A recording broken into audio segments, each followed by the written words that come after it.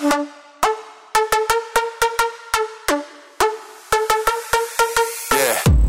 to The Good, The Bad, and The Horrible, a weekly podcast where OG millennials have honest and candid conversations about dating, sex, yes, butt stuff, relationships, entanglements, and everything in between. Starring your host, Scarlett Prin. Pull those anal beads out slowly. This is not a lawnmower. You don't want to hit a snag. And featuring guests Hazel Goddess. If you're not at least 9 inches, you're not getting on this ride. Lolita Rum. It hasn't been anything this big in front of my mouth in a while. Athena Ludus. Going without deck is like being in a desert surrounded by water and you refuse to drink. Willow Gray. If I saw my man with another woman, I'd have to cut a bitch. And first-time guest, Vixen Moore. No, the more hyper-masculine and alpha a guy is, the more he is going to want to be fucked in the ass.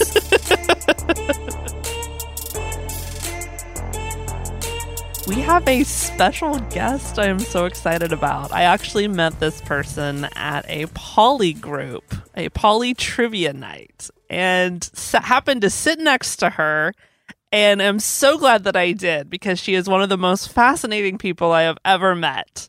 Vixen, who is a dominatrix, but also former college professor in the sciences, which is very fascinating. And so you sort of collide these worlds in some of the things that you do, where you talk about the science behind sexuality, which is really interesting. Absolutely. I am looking forward to diving in on this. And let's be honest, it's because you handed me one of your business cards. Well, absolutely. I hand them to everyone. So of course I did.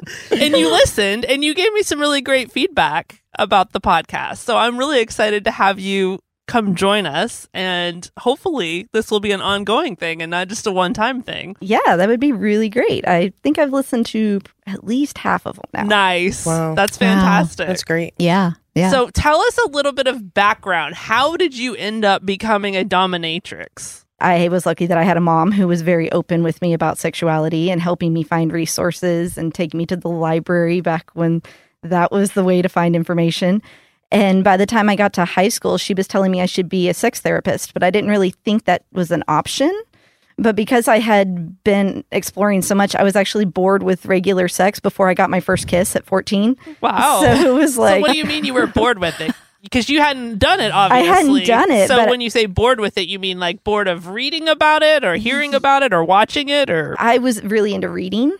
And so lots of like literotica and that sort of thing. So I was going in and finding all of these different fetishes and like consensual non-consent and just whatever I could get my hands on. And so it made me realize there was a much bigger world out there than the little world that I was growing up in. So I need to introduce you to my 17-year-old, because it reminds me of her, because she's the same way. Like, full of curiosity and loves this topic. So I think she would relate to you a lot. But I'm curious, because we just recorded an episode about kids and sexuality. And I had talked about how she wants to come on the podcast. And we had sort of a debate about that, where a lot of the people in the room were telling me, no, that's condoning and you shouldn't be having her participate in that. What is your opinion, having had a mom that clearly was very open? Do you feel like that was a good, healthy thing? That was absolutely the healthiest thing I could imagine. And I am who I am because of my mom, and because my mom treated me like an adult even when I was young. She actually joked about that I was older than her. I just happened to be born after her. But I could see that there were very different rules between me and my sister, and that my sister needed a lot more guidance and had to have those rules enforced, where I could do kind of whatever I wanted, because she, as she put it, I was harder on myself than she could ever be on me. Oh, I was a good student. I was a cheerleader and tennis player, and I graduated valedictorian in my class. And so if it happens that I like to have sex, but she knew I was doing it in a safe way and I was on birth control and that I was being responsible about my choice of partners, then she encouraged me to stay safe. And her thought process was, if she put down rules, I was going to break them, and then she wouldn't know. Versus if I felt like it was something that I was comfortable coming to her for, then she would be kept in the loop. And that's true even to this day. And like we mentioned before coming on the air, that I was a stripper when I got into college. It was like my sophomore year and ended up moving and having to like move very suddenly and was like, oh my God, how am I going to get money for a deposit? So I started researching different strip clubs in the area and had a friend go with me and was like, oh, okay, wait, this place has like a 5-star restaurant as part of it. I was like, oh, I can definitely do this. This is cool. So I started stripping then, and I told my mom, and she was like, oh, actually, your dad and I met at a strip club. And I was like, oh, wait, what? And she, Little TMI. yeah. But she was like, I was a waitress, but I could never get on stage. I tried twice, and even with $500 and a whole bottle of Jack, I just couldn't do it. So if you can do it, make your money, get in, get out, don't live the lifestyle. And it turns out it worked out very well for me because I could work just a couple nights a week and make enough money to support myself and then spend the rest of the time focusing on my grades so that I could make it through college. And so what was that experience like doing that? Did you have any kind of shame or self-loathing or anything attached to that, like a lot, I think, do? Not at all. No? Okay. I mean, so you were totally fine with it. Now, I did have an issue that I would run into that I would usually work for 3 months out of a time and then take a month off. And that kept me grounded in terms of realizing that I had a worth outside of that, because sometimes you end up with bad nights and you have to pay to work as a stripper. It's kind of like if you know like about hairstylists and stuff that they have to pay like their booth fees. You pay a house fee to show up to work. Wow. I didn't know Depending on the clubs, like there were some of the clubs around here that you might pay $100 just to go make money. Right. Wow. And it depends on like on a Sunday or Monday, the slow nights, you might not have a house fee or they might require you to work one of the slow nights and then you could work whatever else you wanted the rest of the week just to guarantee that you had enough girls in for whenever somebody showed up. And then the later you came in the night, like if you showed up just for prime time, you might end up having to pay like $70. But if you came in and were on stage before 7, it was only $20. So those types of fee schedules would come in. And then you'd have, if you paid for your makeup artist or having your hair done, you had to tip out your DJ. You had to tip out the house mom who's in the back helping you take care of anything you need and keeping your locker and those kinds of things. So it was very easy to actually come out owing money at the end of the night if you weren't careful. So is that what you meant when you said a bad night? A bad night would be you end up not making money. And it wasn't just you didn't make money. You're an independent contractor. You don't even get the minimum wage kind of salaries. So a bad night would be negative money. I applied at a strip club back home. I lost my job as a paralegal. My attorney actually died of breast cancer. Oh, no. So they laid me off and I had bills to pay. I had a child to take care of. Got to do what you got to do, right? Yeah. And so I got a call and the owner of the strip club was an attorney. And he had told me, he brought me in for an interview and he's like, what the hell are you doing? And I'm like, I need a job. He goes, okay, well, I'll give you a waitress job. He goes, but I want you to come in and work for me as a paralegal. I'm losing my paralegal for a surgery. And he goes, but I want you, it's interesting you said not the lifestyle, because he said, you go in, you work, and you leave. You do not hang around. You don't talk to anybody. He goes, because so many girls I see get in this college and they get in the lifestyle and they end up quitting college and they end up becoming addicted. And he said, and if I knew how much money I would make before law school, being an owner of a strip club, I wouldn't have gone to law school. So he said, don't get in the lifestyle. You work and you go home. So that's interesting that you said that about the lifestyle. Well, and for me, having my mom know what I was doing kept me, I don't want to say clean. Grounded, though. It kept me grounded. It was because I could talk with her about it. Right. And the rest of my family didn't know what I was doing. But because I had somebody looking out for me, checking in on me, and I knew that I could be honest with her about what was going on, it actually was a saving grace for me. And it was actually really surprising how many textbooks there are backstage. And a lot of the times I would actually do tutoring. Oh, wow. And yeah, because half of the girls were in college. The other half were usually like single moms, something like that. Maybe 10% would be party girls because those girls are going to wash out in 3 months. Yeah. So if anybody who's been there for more than a few months, then they had to have some sort of good head on their shoulders, right, or they weren't going to make it. Yeah. Why do you say that? Is that basically being around the drugs and just is it the constant objectification? Does that wear on you? I actually didn't see very much, like, in terms of trouble, like the girls backstage. all seem to have very healthy attitudes about themselves. If anything, you get more high egos because of it. But it didn't really weigh on me unless you had a bunch of bad nights in a row. And then you start going, wow, I must be ugly. I must not be doing as well. So it was when you weren't making money. So it's actually when people weren't objectifying you that you considered it a bad night. Yes. That is interesting. Yeah. And at the time, I also had a guy that I had started to date. And then I told him that I was stripping. And he went, well, I've never been to a strip club, so I don't know about this. So I took him in and got him a dance from one of the other girls. And he was like, oh, okay, yeah, this is totally fine. And he actually ended up getting a job there as a bar back. And people were like, how do you handle that? Like watching your girl on stage. And he's like, they're paying for the fantasy of being with her. She comes home with me. Right. Why would I be insecure? Yeah, right. This is great. Yeah. Nice. Okay. So you did that for a little while. And then how did it eventually end up into becoming a dominatrix? Well, I had actually already started getting into BDSM when I was about 16. Well, I was going to ask about that actually, because being a teenager that was obviously more enlightened about a lot of things in sexuality, what was that like being with, I assume, people close to your age that probably didn't have near the scope of understanding about it that you did? Yeah, that was something that I typically dated older people. And it happened that I dated a guy on and off for about 3 years that was honestly probably too old for me, but he was somebody like that my mom knew, and as she put it, the guys your age are going to treat you like crap, and he worships the ground you walk on. And I can see he is uncomfortable about your age. It just happens he met you at an inappropriate time in your life, where if y'all had met when you were 25, nobody would have batted an eye. Right. So the fact that my mom knew him and everything was on the up and up, that she actually encouraged that relationship. But because he was 8 years older than me, he did have a lot more of the other experience. And it, again, helped give me a safe introduction into it.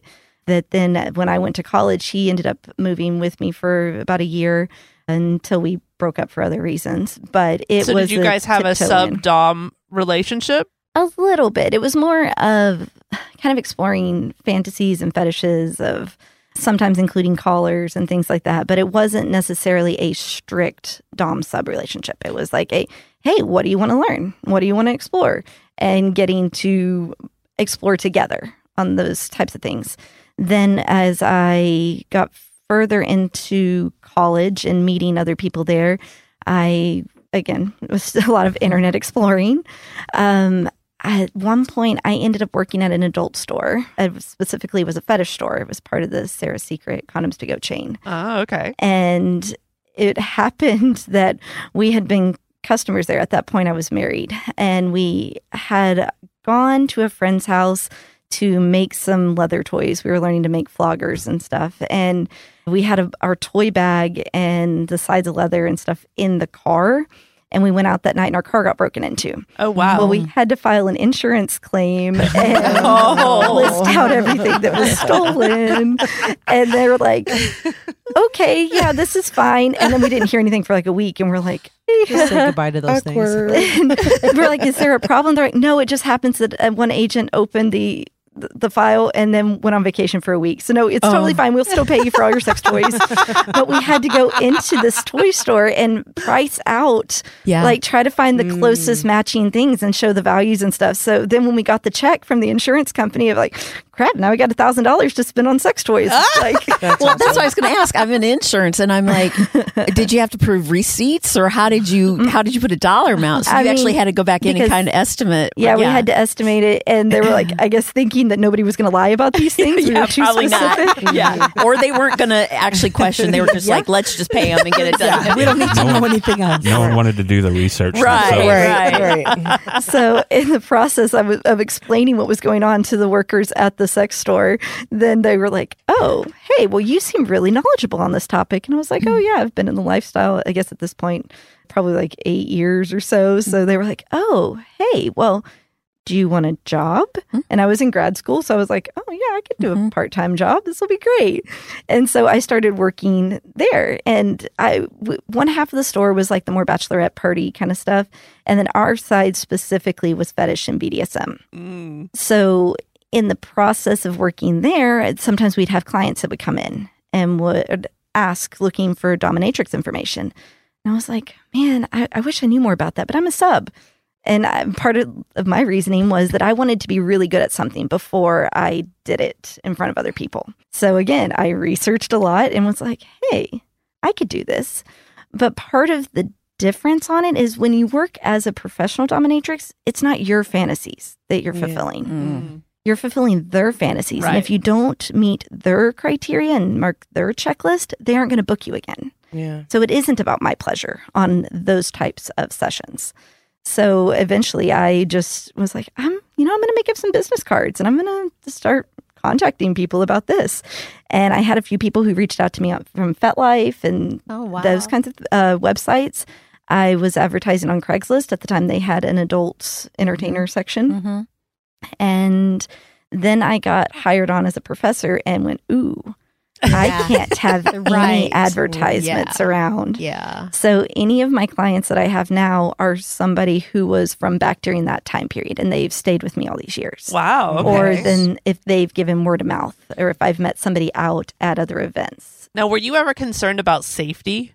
Yeah. I would always meet them in a public area first. Like they'd have to at least go to Starbucks or something like that beforehand, just so that we could get a feel for each other, make sure that we were on the same page. Because if they were asking me for something that I didn't feel comfortable doing, nobody was going to be upset if you're already like at a hotel or at whatever location you were going to use, and then have them be like, oh, well, I thought I was going to get laid.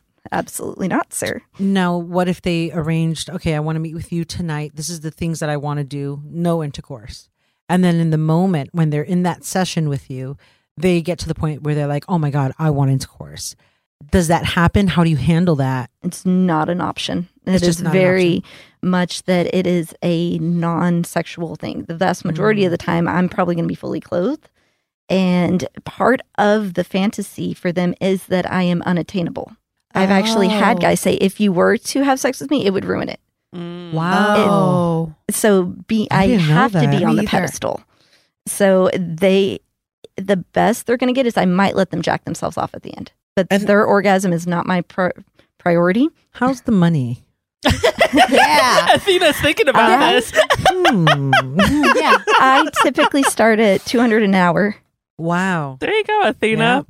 Your side hustle. I didn't know that there was a business like that. That's how naive I am. I didn't know that there was people that actually have a business. Oh yeah, there are some that have their own dungeons, and it's actually more that I've seen them get in trouble for having the facility.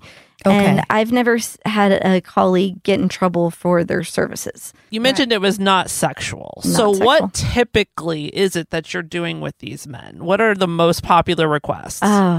So I guess in terms of the question of it's sexual, the gray area for me is what, like, on pegging.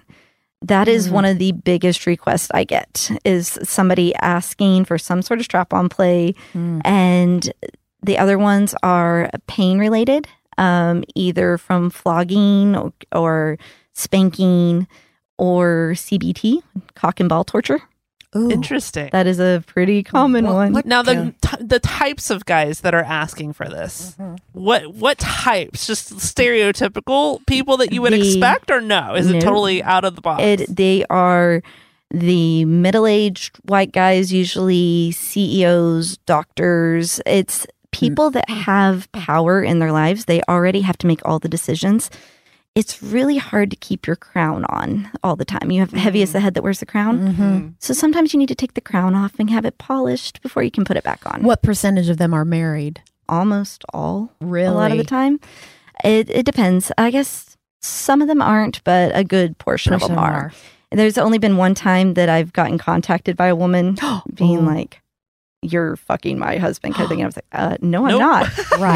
Right. Turns out, here's what's going on. And she was like, but I could do that. And I go, he would love if you did this. Yeah. And it ended up with me going, I can give you lessons. I can help you do this. Good. And so then this is about the time that 50 Shades of Grey came out. And she was like, so when he misbehaves, can I just tell you so that you can give him extra punishments? Like, can we make him go out and hold a sign in front of the 50 Shades of Grey as women are leaving and have them all spank him or something like that? And I was like, God. all right, dude, we have to get you some business cards too. Cool. She was very creative. That's a cool So, Yeah, no doubt. one of my customers has said that he is never going to have sex for the rest of his life. His life partner or his wife actually had a traumatic childhood, and she can't have any aggression in the bedroom. Oh, okay. So for him to ask her to hurt him is something that would make her uncomfortable. So this is their agreement for him to be able to love her and have everything be perfect in their marriage apart from this little aspect. So he can come to me and be spanked and have that kind of pain, and then it makes him the best husband. The rest of the Now, time. did he have a sex life with his wife at all? He just didn't want. She just couldn't handle the aggressive aspect. He was currently quite old. So I do know that they have a daughter together. And so they had a sex life at one point, but I think it was more of a means to an end kind of thing. And so he knows that it puts extra pressure on her. So he doesn't want to ask her for it. She will do it. He doesn't want to put her in that situation. Right. Oh, wow. That's So I think he difficult. said at that point when he told me about it that they hadn't had sex in like 12 years. Oh my goodness. Wow. And he had not slept outside of the marriage at all, and he never Only for had, dominatrix stuff. only for dominatrix stuff. Did you ever sleep with him or No, I've never slept with a client. Oh wow, 100% separate thing. that's fantastic. Have you ever had a client though that you're kind of like, whoa, he's hot? maybe there's an exception. I'll make an exception. Right. I put a pretty big distinction. Like even if I met somebody, even like at the strip club, and there was a chance that I wanted to go home with him, I would not accept a single dollar from him because I wanted it to be known that that was not why I was with them. I guess there was one time I broke the rule. There was a guy that I actually joked that he was one who put me through college. He came in like every Friday night and he was a lawyer from Oklahoma and he couldn't go to clubs there because he couldn't have people recognize him. Yeah. So he would come down to Dallas with his lesbian best friend. And the rules in Dallas were that you couldn't come into a club by yourself if you were a female. You had to have a male escort. Oh, Is that wow. still the rule? I'm not sure. At the time, Jaguars was the only place that didn't have that rule. And I think it had to do with preventing prostitution. Oh, okay. Like women coming in off the street Oh, and doing something. Okay. So he would come in with her as her escort and she would cover his bar tab. Oh. But he pointed out, like, he was, I think, 33 years old. So a 33-year-old lawyer who was a good-looking guy could go and spend $50 on a bar tab at a regular bar and get laid before coming in. Oh, sure. And it happened that he would never get dances or anything from the girls. And that one day I came up to the table and she wasn't there. She was off getting her dances. And he said something and I was a smart ass back to him. And he was like, okay, you can sit. And I ended up sitting with him every week. And I think the most, like, if you really were like, oh, I want to give you a dance, he's like, oh, you can dance for her and would like let you dance for another girl. Or like if you tried to dance for him, he could like move his legs so you'd fall on the ground and things like that and just keep cracking jokes the whole time. He's like, this does absolutely nothing for me. Yeah. Oh, wow. But he liked having the rock star experience. So he wanted to come in and have his table be reserved, have his drinks made so that he never had to ask for a refill.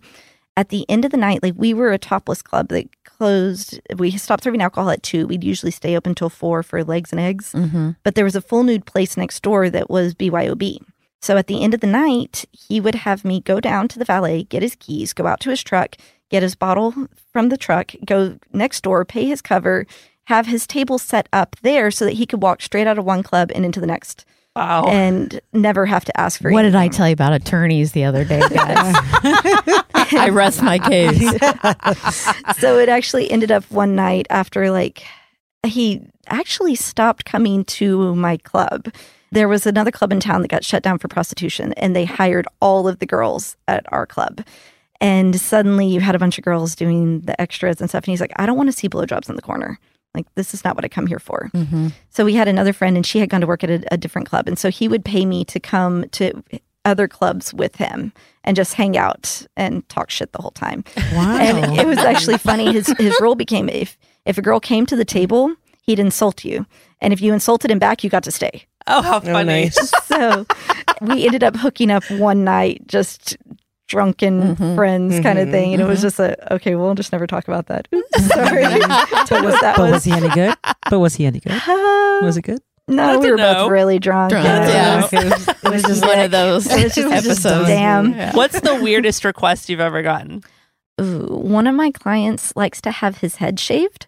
Oh, interesting. And I question this. So he is specifically into CBT. He wants to have his cock or balls tied as tightly as possible, then being taken into a salon where she does straight razor head shaves, and I insult him the entire time and tell him how I should have taken him to the vet and had him neutered and things like that, because his fetish is really about being a eunuch. And so he wants to be stripped of all sexuality and would love to be castrated. But that is something that I would not do for him. Right. And he was like, well, if you just injure me enough that I go to the hospital and then they have to remove my testicles. And I was like, no, because legally, even if you sign a contract or something, it was not enforceable. They will call it Stockholm Syndrome and still prosecute me. So I will not do that. I told him that I would work with him to find a doctor and we could do chemical castration and have his testosterone removed from his system. And if he liked that, we could pursue that route. But for him, he wants to be as degraded, lowly slave as possible. And for him, head shaving was part of that eunuch lifestyle. So do you ever, whenever you're going into these salons, are you telling them what's going Yeah, on? that's Yes, I would specifically talk with the girl beforehand and be like, all right, you're going to do the straight razor shave. I'm going to say it's not good enough. Do it again. Keep doing it for as long as you want and charge him for every single one. And then we're going to tip you this much. And I'm going to be insulting him and saying stuff like, are you okay with it? And if the girl's like, yep, I'm cool, then we keep using that stylist. And I ask him like, okay, what is your reasoning for this? Like, why the head shaving? And he told me that he had actually been molested when he was young by a stylist. And so he's like, so I could either be traumatized by it or I could fetishize it. I went this route. That is so true. You must have come across so many different kind of fetishes and some more peculiar than others. And I've read a book where there's always a source to where this is coming from. And there's one thing, what you said, which is, for example, people who enjoy watching someone else get murdered, right? Yeah. That's not everybody's thing. Right. But where did that come from? And I was reading that it's actually, if a child sees something that is absolutely terrifying, or anyone, your brain will capture something that is absolutely terrifying. And to be able to handle that, it'll reverse it and say it's actually pleasure. And it'll cause your body to actually experience pleasure.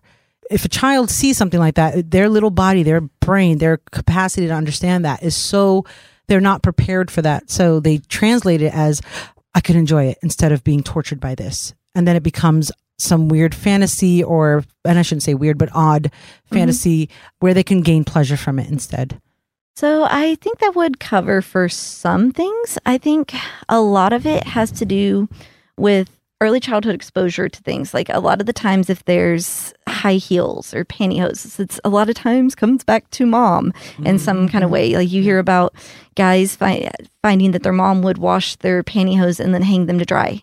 And then while they were taking a bath, they would see those. And so that's where their connection came from. Or the shoe fetishes came from something that they had seen then. Right. So I don't necessarily know all the time on trauma. But our bodies are hardwired to survive. And throughout most of human history, we have not been living comfortably. We've had to rely on fight or flight to be able to outrun a tiger. So now we don't have those stressors in our life. Our bodies still have that neurological system. And so you go, okay, I'm not fighting a tiger, but man, my work is really stressing me out. And your body is prone to those panic responses. One of the ways that your body fights against those, though, is to then give you a flood of endorphins to calm you down. So if you have people who like to go work out, you talk about runner's high. If you push yourself to an extreme point, eventually your body is like, you're being chased by a tiger, you're going to drop dead. No, here's a flood of endorphins, keep going. And so if you can keep running, you survived. You then pass those genes on to the next generation. So now our body likes to pursue that rush and then get the flood of endorphins. So that's what subspace is. If I know y'all talked BDSM on some of the other episodes. So a lot of these guys want just enough pain to get that flood of endorphins. And then while they are high, they want a massage and have their head scratched and tell them that they're beautiful and they're doing a great job at work and that kind of thing. So is the percentage of guys wanting that higher than women wanting that type of treatment? Oh. Do you do women or do you strictly do men? I've never been asked to have a female client. Like, I've never been approached by a female client. That being said, I have partners that are female clients, and I've definitely been approached for those kinds of things. It just depends. I find that women can typically find somebody to do it for free. Yeah. Touche. Yeah. Great point. Because if you're really interested in this, your first and like main priority would be to find somebody who's in the lifestyle that you can have a relationship with and you can build off that trust and companionship. Yeah. Now, if you're already married to somebody else who does not want to be part of that lifestyle or that you don't feel comfortable asking, I don't get paid to have sex with guys or anything like that. I get paid to keep secrets.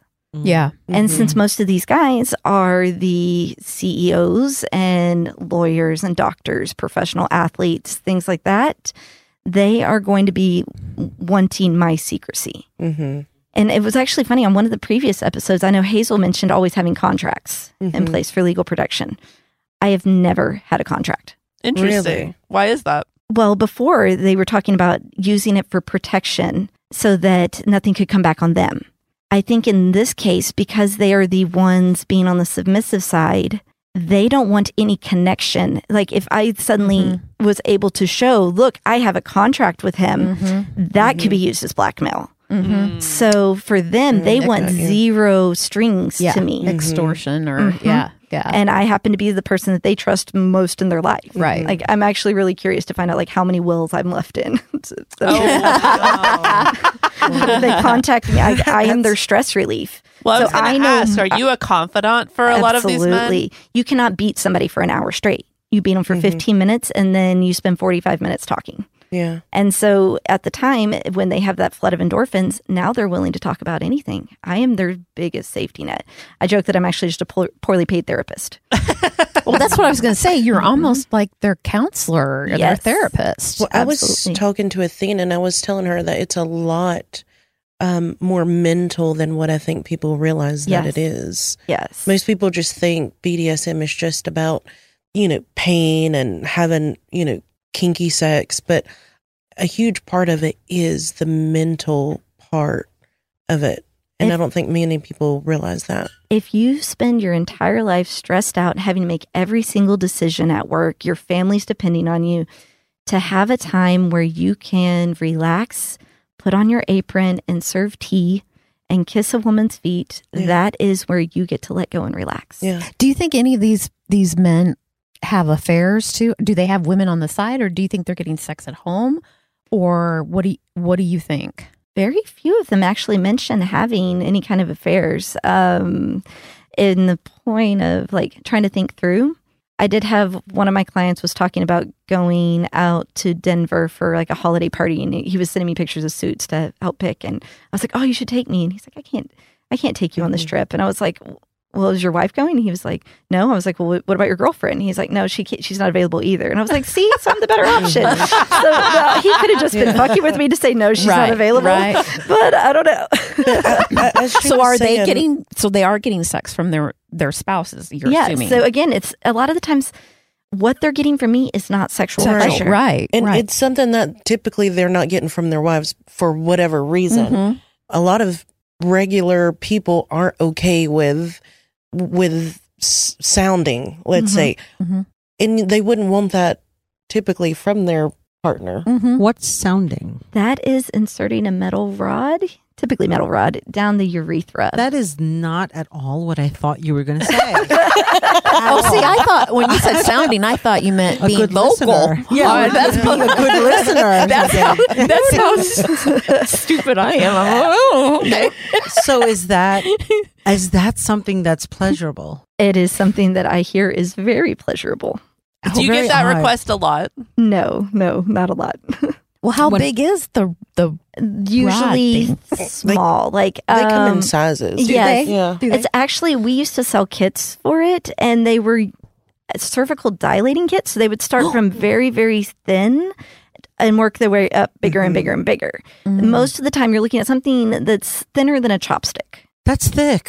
Like, Okay, let me when you're talking about putting it in your dick, that sounds huge. yeah, it can be a pin. Okay, It's thick. let me rephrase that. Chopstick is the biggest thing I have heard used. I don't think I've ever heard that someone does that for pleasure. It just seems like it would not full be, of but nerve endings in there. that makes sense. Did you have to have some medical training to be able to do? I mean, I would be like, oh, I'd be scared. Yeah, I'd be scared.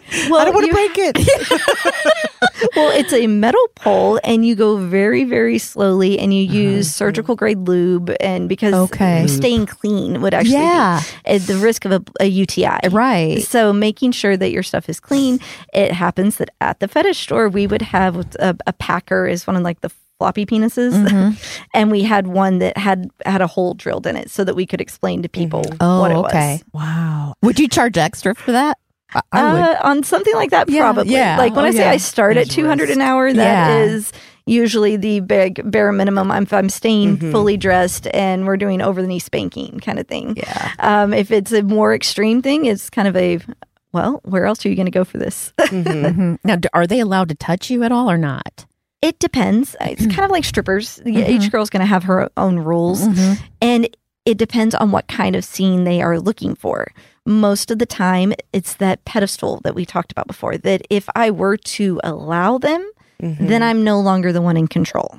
Right. That's true. So keeping them feeling like they are being denied something is an important aspect for a lot of them. And that's where that communication comes in. Like knowing exactly what they're expecting and that communication of what they're wanting, what their outcome is, what they're wanting. That plays a huge part in being transparent and having that good communication. And I think I have a background in psychology. So if I am working with a client, if I will try to find out more of what it is that they're looking for so that I can make sure that that is being met, either through our talks or if it's a physical thing. I actually did have a woman that I helped. It was not a paid client, but somebody that had been a cutter. And so for her, she needed that pain to get the endorphin rush. So we found that there were BDSM outlets that she could use where she could get that without actually causing damage to her body. And that's interesting. Became a good outlet for her. So explain, I guess, the psychology and the science behind that. What's going on there? Well, just like I mentioned before, that if you have somebody who really likes to work out to the point that then they get their runner's high. If you have somebody whose body has responded to early trauma, like Athena mentioned, and then said, oh, well, maybe this wasn't bad. Maybe this was actually good. And it becomes a protective aspect of our brains to go, well, I need to keep moving forward. I guess I'm just going to flood in this area with dopamine and keep running from the tiger. Yeah, can I tell a quick couple of stories about this? So I've dealt with that. So just growing up in New York City on the train in the 90s, pre-cell phones, pre-photos, it was a regular thing for men to be grabbing women, exposing themselves. I was 11, 12 years old growing up seeing this, men rubbing up against me. I was 11 years old when it first happened to me. And it is terrifying, and 11, 12, 13, and seeing these things. And a man would sit across from me on the train and his full dick would be out and we have to get up and run, or something. So there's trauma there, but then what would happen is I would turn it into a fantasy. And I would imagine, well, what if I didn't get scared and run? What if I indulged in that and enjoyed the attention of it or something like that? And then when I was older, I went to the doctor and I was sick and he totally was inappropriate. And I was young and naive. And he was like, just, checking my heart with his stethoscope or whatever. And he had me taking off my shirt. He's full groping each boob, trying to move them so that he could check my heart, standing between my legs, all kinds of weird shit. And I'm not an aggressive person. I'm not confrontational. So I just dealt with it. And I was like, whatever, let me get the hell out of here. Finished it, left. But it became one of the hottest fantasies to me to think about doctors taking advantage of me. Mm-hmm. And I never understood that till I read that book. And I was like, oh, okay, I'm not crazy. I didn't enjoy that. It was just my way of trying to not be terrorized in those moments. Mm-hmm. And it did become like an endorphin rush instead of that terror. I've had a few friends that have been assaulted or molested when they were young by other children, kind of thing. And they said that they found that even though they were being forced originally, they discovered that if they took the more dominant role in it and were like, oh, well, if I give him the pleasure first, then he won't hurt me. And so it became a goal to get the other guy off as fast as possible and things like that, that then later on became a fetish for them, where originally they were like, well, he's going to hurt me. It's going to happen anyway. Then I might as well take control and put it on my terms. I've always said if I ever got raped like at knife point or something, I would be like, let's go. Let's go. Let's do it. I would mind fuck them. Oh, yeah. I would definitely be. It would go from a rape to a murder. Yeah. Like, I would run my mouth. They would absolutely be like, oh, what are you going to do with that? Yeah. Yeah. Come on, you could do it. Yeah. Come on, little buddy. Yeah. Yeah, Willow Is that all says you got? that, but you know she has that knife or a piece on ready. her already. Ready.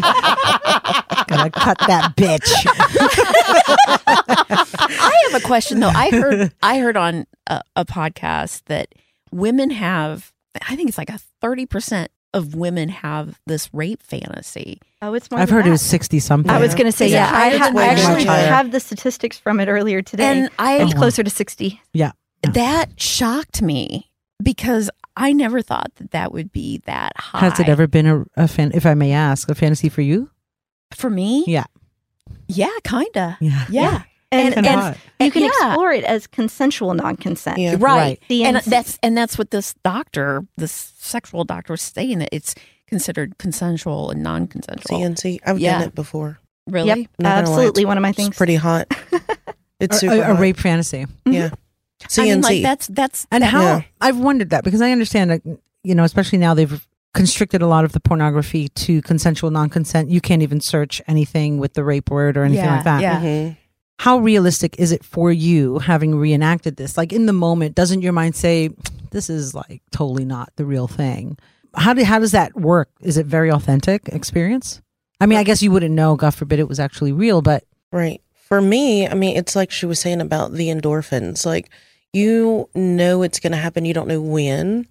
You don't know what day it's going to happen. Oh. So you that had was the a agreement surprise. in advance, but it was a surprise about when it was going Right. to occur. So you didn't Right. plan it like, oh, Right. we're going to do this on Tuesday. It right. was like, Because oh, that's not part of my fantasy. It wasn't Right. part of my fantasy. Sure. That So- makes sense. Yeah. So whenever we spoke about it, what's okay, what's not okay, what do I do in my daily during the week? What do Did you know where it was going to happen, or was even that up in the air? No, I didn't. so when it started to happen, Yeah. how terrified were you? Did you realize, how long did it take you to realize, oh wait, this is the fucking guy? Probably 30 seconds or something. Ah, okay. So where does this Where desire did it come from? Yeah. Well, it's commonly attributed to two kind of things. One of them is being so irresistible that he can't help himself, that he has to be with me. The other side of it is alleviating guilt, because so many women have have a guilt for wanting to have sex. So if it's forced on them, Takes the now responsibility. it's out of. I'm not bad. It happened to me. Takes the responsibility off of them. See, I think that for makes me, sense. I enjoy that masculine energy. I enjoy Losing. having yes, and so he knew that. So going into it, I told him like, be rough. Like, I'm gonna fight you on this. Like, you're gonna have to fucking work for it. Like, I'm gonna kick. I'm gonna knock shit over. And that's exactly what happened. Like, I was coming to my place back then, and I guess he had been sitting outside watching. And so whenever I came This into shit my was place, real. yeah, he literally was behind me. And you guys know me. I'm just like in my little zone, So whenever I Not paying walked in the attention. door, I just feel someone push me. And Ooh. next thing I know, like, it was going down. And, I'm falling on the ground. I'm kicking. I'm screaming, and I'm doing all of these things and grabbing shit. And I was so turned on. super turned on. Right. Because he could still overpower you. Yes. Right. And then That is pretty and hot, then I'll say. It's part of my fantasy with him telling me, this is what I'm going to do to you and you're going to fucking love it. How did you know though it was him and not someone really attacking Actually you? doing it, right. I just knew. I just couldn't imagine. Did you see his face and you realize who it was, or was just energetically, oh wait, I arranged You this? can feel their touch. Like if it's somebody that's your regular like partner. if and he's not he wasn't one of those where like we had had sex several times prior, like for months. Okay. And so he already knew what I liked, I knew what he liked. Okay. Those type of things. Okay. And so, I was telling him like this is what I want to do. And so we literally, that's where that communication came in. Whether it's at the grocery store, whether it's In the wherever dark I'm alley, at, behind a in my bar. car, like wherever it's at, like that. And I remember and he waited probably like 3.5 weeks until Lord. We tried it one time, and I realized that I had a partner that I trusted him too much. So then anytime he tried to push an extreme thing, it didn't work. It didn't work. I didn't have the fear response. And he tried at one point. I walked into his house and I was like, oh man, everything's dark. He must have gone to bed early. And so I heard a sound behind me and he tackled me. He had put like pillows so that when he tackled, I wouldn't get injured. But See, that messes the whole fantasy up. No, it was that I turned and looked and just saw enough of the light coming in to realize it was him. And he was like, you turn and they got the biggest grin on your face with open arms, like, hey! And he's like, all right, nope, that scene's off. Yeah. Okay. So we had to talk about, okay, if he were to arrange to have somebody else rape me, because I was going to not be scared if I could tell that it was him. Right. And I would be able to feel his touch and know or hear his voice. And so who he could put in that position so that I would think it was a stranger. How real could we make it? Right. But then there was the worry of if I truly fought back. Right. Because working at the college, walking across, you were joking before. So, like, if I'm carrying Oh, this, you actually have a blade. Yeah. There you go, Willow. Willow's buddy. Then the risk of, okay, what safe word are they going to be able to give to be like, do not cut me. Right. Yes, right. Like, don't kill me. I'm trying to have fun. Well, yeah, automatic because response. that's what, if somebody was in my house and we didn't really have it really planned, like completely planned to a T. I know Krav Maga. I mean, like he'll lose some teeth and He's going down. and he's going down. He's going down. Yeah, I mean, I'll flip him. He'll be on the floor and he'll be hurt, and I don't want to hurt anybody. You know.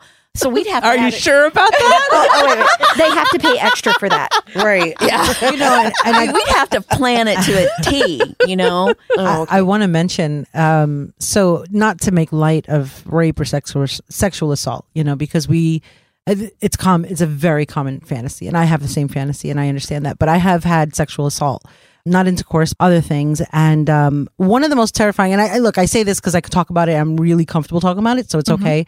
Like there's not going to be tears shedding. But one of the scariest aspects was that I could not fight him off, and I used all my strength, and I was a 19-year-old, very strong young woman, and it was like nothing until he decided to stop and like let me go. So that was something that gave me a tremendous fear, because I finally actually experienced a man's strength, which terrified me. For a few years, I really could not even talk to or deal with men in any way. And that's why I understand this thing about how we reverse it, because it's like my fantasies are about being absolutely dominated and having someone just overpower me. And see, and that's with me. My first sexual experience, I was date raped. I was 15 and it was by a college football player. Oh and my God. I did everything right. I wasn't at a party. We weren't drinking. We were at my best friend's house because he was friends with her brother.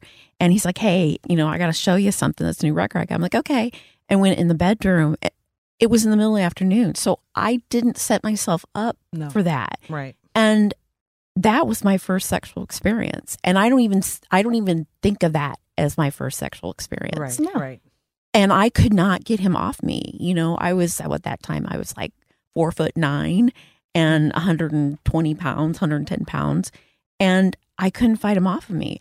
But yet I feel guilty now because I have this kind of rape fantasy. I'm like, why do I have at 53? Why do I have a rape fantasy after what happened to me at 15 that scarred me? Right. You know, my grades dropped, you know, I just was sheltered. I just didn't want to have friends around. Right.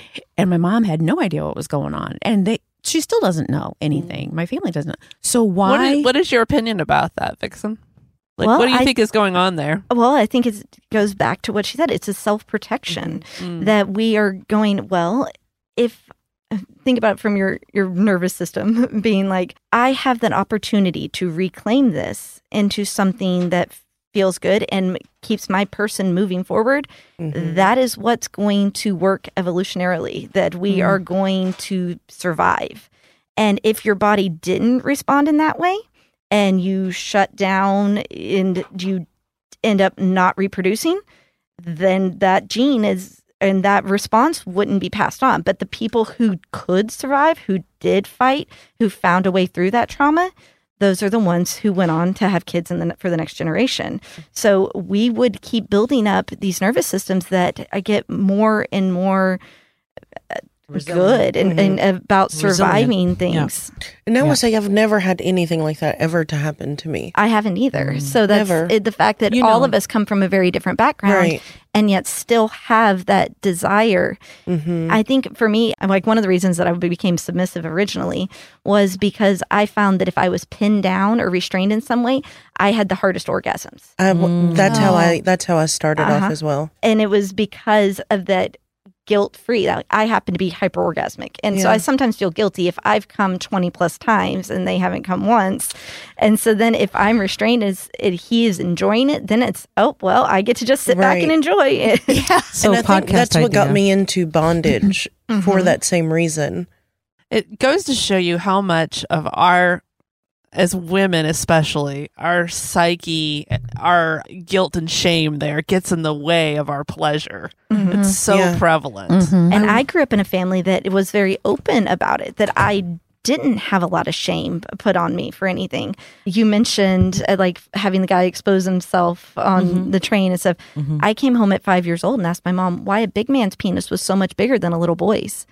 And she was like, okay, well, I had a cousin that was a year younger than me and we took baths together and stuff. So she's like, well, okay, where did you see a big man's penis? Like not wanting to scare me. And I'm like, Grandma's magazines. That's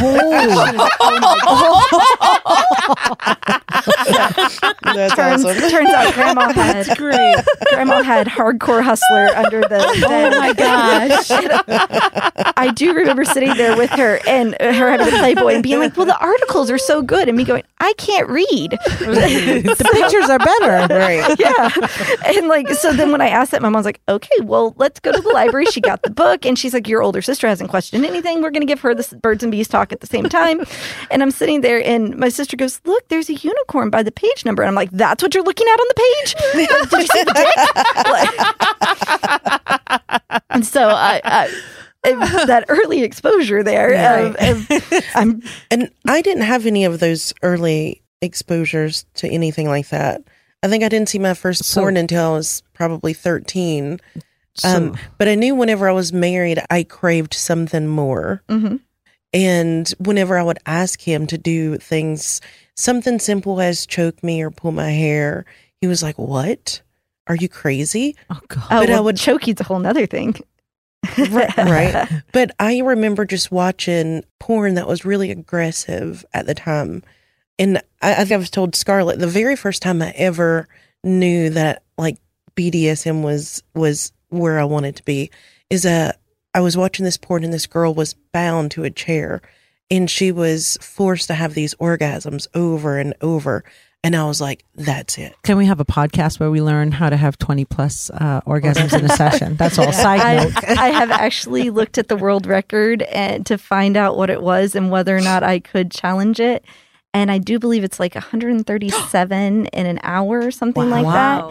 And I know my record at one point was 55, but that was in an hour? Yes, in an hour. Whoa. But that was back when I was 15 and with a guy who was a virgin originally. So my risk is actually you can get serotonin sickness from overloading your system, basically, too much. And I've been lucky that mine hasn't been too bad. And the two times that I've had this happen, I didn't end up needing to go to the hospital, but they had to like monitor me a little bit. Oh, And like, wow. it just feels really hungover, throwing up, like kinds of Interesting. things. So do you think that a big contributor to that is a lack of any kind of shame or complete comfort Possibly. with what you're doing? I think that is a big part of it. I also do think my body just is particularly sensitive to touch. So that makes it feel really good for me. I know my body well. I believe very much in communication and trust. And so to get me to that level, I have to be with somebody that I can be completely open and completely relaxed with. Right. Well, That's this has been awesome. fascinating. Absolutely. I've learned a lot. Thank you. I feel like we're just scratching the surface. I know. though, I'm right? like, There's I could so talk much to her like more. all night. You know? Sure. Yes, that is one thing that I quickly picked up on is that you are a very fascinating person, and I wanted to be a sponge and just absorb Yeah, it all. yeah. So thank you for coming. Come today. back. Please come back. So with that, whether it's unicorns or Hustler magazine or rape fetishes, whatever your thing is, do it without shame. Thank you for listening. Please make sure to follow us on your favorite podcast channel. And if you love this, don't forget to leave a rating and review. To connect with us and ask questions, visit us at goodbadhorrible.com.